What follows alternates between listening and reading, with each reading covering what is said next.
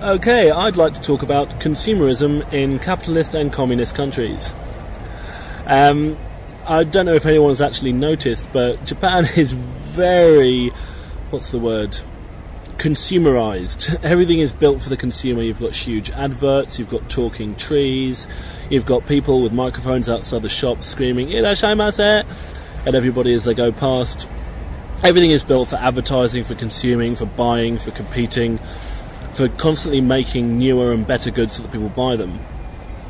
A complete reverse of this is somewhere like Cuba, which is one of the last sort of communist states around, and probably the only place where communism has actually worked.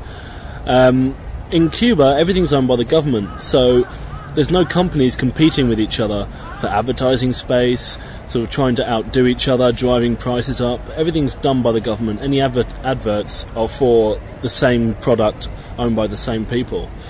When I was living in Cuba, we tried to explain how in a capitalist society how consumerism would work. So I'd like to give you a quick example. In Cuba there are many people selling really cheap orange juice on the street.